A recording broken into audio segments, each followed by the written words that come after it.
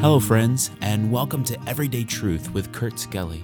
We're here to show that the Bible is relevant to your life every single day, and we're glad you joined us here for the conversation. We're taking a short break from our study of Revelation to look at an important topic for Christians, understanding your Bible. We'll consider some prerequisites for studying Scripture, as well as highlight some very practical ways to ensure our time in the Word is all that it can be. Now, let's join Kurt. Number 4, why don't I understand the Bible? What are the qualifications for understanding the Bible? Write down this word, number 4, supplication. Simply prayer, but I wanted to have it start with an S, so I put supplication. Supplication. How do we understand the Bible? Listen, we're not talking about context yet. We're not talking about word usage yet. We're not talking about historical, grammatical interpretation yet. We'll talk about all that. Okay, we'll talk about how to dig. We'll talk about what the shovel is and what the pickaxe is and how to remove the dirt and how to find the main thought. And we'll talk about all that. Okay, but none of that matters if you're not saved. None of that matters if you're not surrendered to God. None of that matters if you're not serious about it. You can lead a horse to water, but if he doesn't want to drink, then nothing's going to happen. You've got to want it yourself. You've got to want to dig and know and prioritize.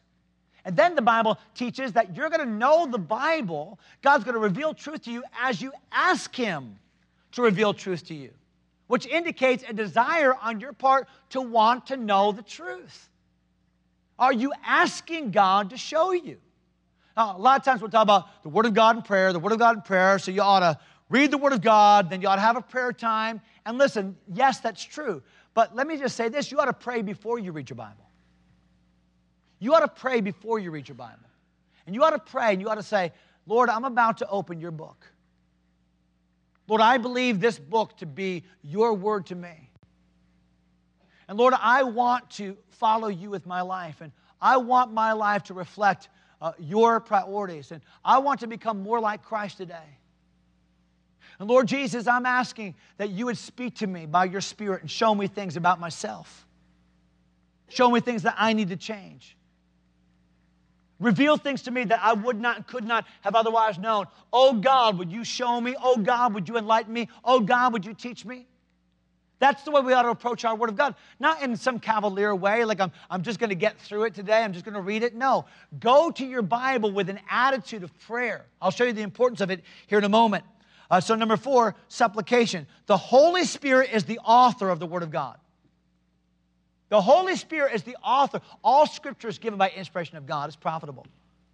It's what the Holy Ghost teaches, comparing spiritual things with spiritual. And so the Holy Spirit is the author of the Word of God. Literally, the Bible is God-breathed. Moreover, a function of the Holy Spirit and the life of the believer is to reveal the truth of God's Word to him. That's one of God's purposes in your life. The Holy Spirit's job is to reveal to you what the Word of God says and means. That's His job. And by the way, not only to tell you what it means, but to remind you about what it means. You understand that's a primary function of God's Holy Spirit in your life? That's why sometimes when you're just about to do something wrong, that verse comes to your mind. You know who that is? The Holy Spirit. That's why just about the time you're about to make that really bad decision and say what you shouldn't say, all of a sudden, that verse pops up. You know, that's the Holy Spirit. That's why sometimes you're witnessing to an unsaved friend and you're like, oh man, I don't know what I'm supposed to say. And then you talk for about an hour and verses are coming out of you and you're like, where did that come from? That's the Holy Spirit. He's bringing back things to your remembrance because you're serving God and you want to use what God's given you to bless other people. That's the way it works. Notice a couple of verses, if you would. We already looked at 1 Corinthians chapter 2. Look at John 16. John 16, the Spirit reveals God, back to your outline, the Spirit reveals God and the things of God to man through the Word of God. So the Spirit reveals God through the Word of God. We already learned that in 1 Corinthians 2. But now look at John 14 and John 16. John 14 first. John 14, and look at verse 26. Where the Bible says, the Comforter, Jesus, is going to be on the cross by tomorrow morning. This is late at night. By tomorrow morning, He's going to be on the cross. He's urgently giving last words to His disciples. He says, the Comforter, which is the Holy Ghost, whom the Father will send in my name, he shall teach you all things and bring all things to your remembrance whatsoever I have said to you. In other words, the words that I have given, the Holy Spirit of God will give to you. Okay, now look at John 16 and verse 13. John 16 and verse 13, same conversation. Later on in the conversation, he says, verse 12, I have yet many things to say to you, but I wish I could spend all night preaching to you, said Jesus. But you cannot bear them now, but howbeit when he, the Spirit of truth, is come, he will guide you into all truth. For he shall not speak of himself, but whatsoever he shall hear, that he shall speak, and he will show you things to come. So what is one of the primary functions of the Holy Spirit in your life? To guide you into all truth, to show you what the Word of God says and what it means, and to remind you of both. To show you what it says and what it means, and to remind you of both. That's the job of the Holy Spirit. Therefore, do you have it there in your notes? Jesus promised that the Holy Spirit would guide the believer into all truth. We should ask God to reveal His truth to us. We should ask God to reveal His truth to us. After all, the author of the book is its best expositor. We should ask God to reveal His truth to us, okay? Recently, I finished my Life of Christ class at Veritas Baptist College, taught the class. I had 60 students in my class. Okay, I gave an essay for a final exam. I should have done a true and false test that had 10 questions. It would have been a lot easier for me. Not only do I give an essay exam for my final exam, I also had them write a term paper. So now I have all of these term papers to read. 60 term papers that are 7 pages each. So you have 420 pages of term paper to grade. I'm going to tell you something. Some of the term papers were awful. Am I right, Mrs. Edmonds? Some of them were awful. I mean, some were awful. Many were good. Some, I'm reading things and I'm like, I don't understand what in the world this means. Several times I emailed my students and said, what in the world did you mean by this?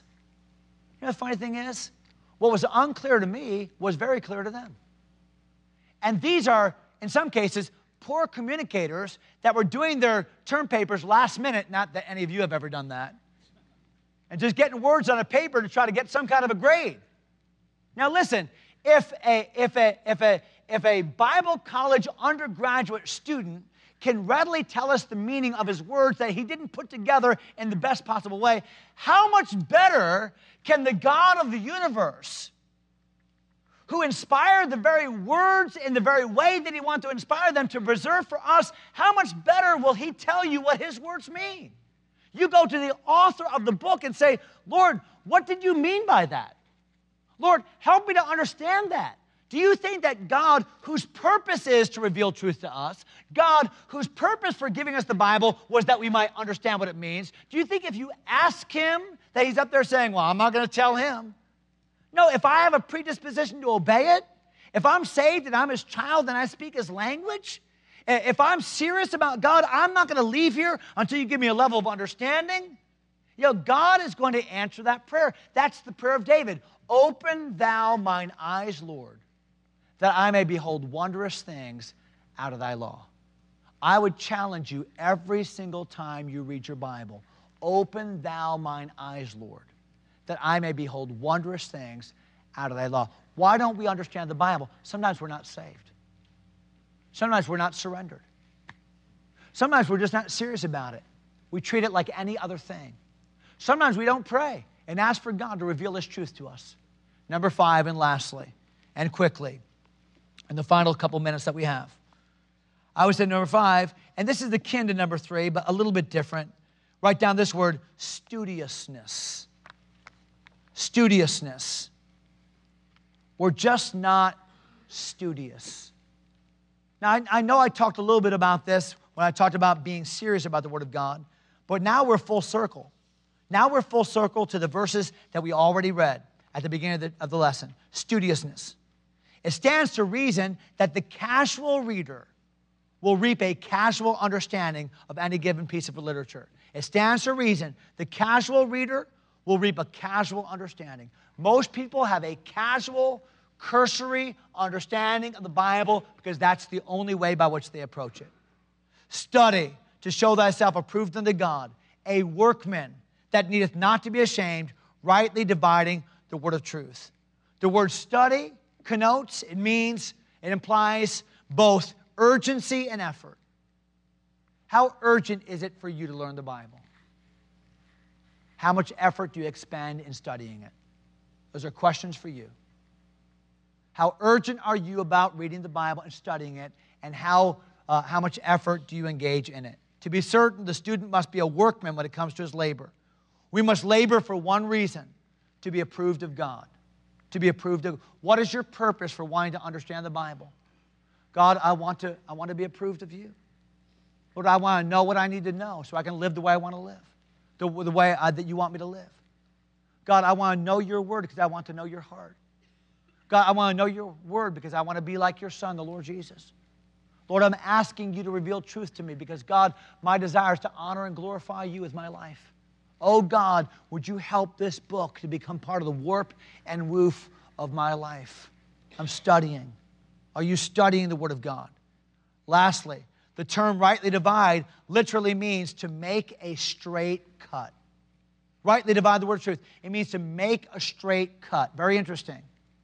Anciently, it was used to describe straightly cutting a farmer's furrow. If I'm planting a field, I want to do a straight line. Why? I'm going to get more crops out of that field if I have straight lines than curvy lines. I'm going to waste ground. No, I want a straight furrow. A straight cut was referred to a stonemason's brick. If I'm building a house, I don't want different level brick and I want straight cut brick to build that house in a level way. Or it was also used to refer to a tent maker's fabric.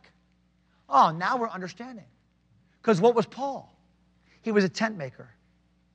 And so when a tent maker would make tents, he would cut fabric in a straight cut.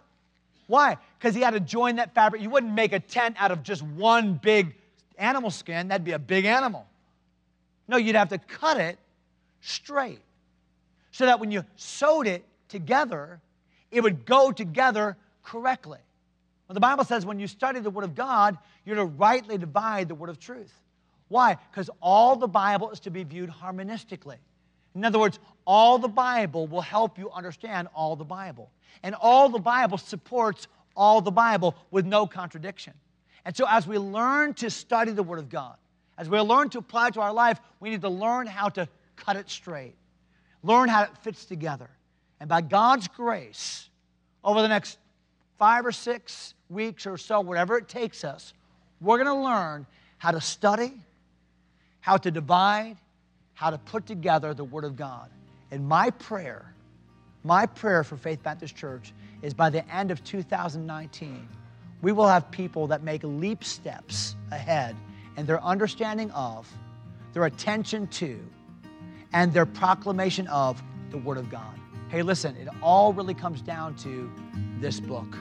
What you do with the Bible determines what God does with you. Let's love it. Let's learn it. Let's be people of the book. Thanks for taking time to listen. If you enjoy Everyday Truth, go ahead and subscribe to the podcast or share it with a friend. Until next time, God bless.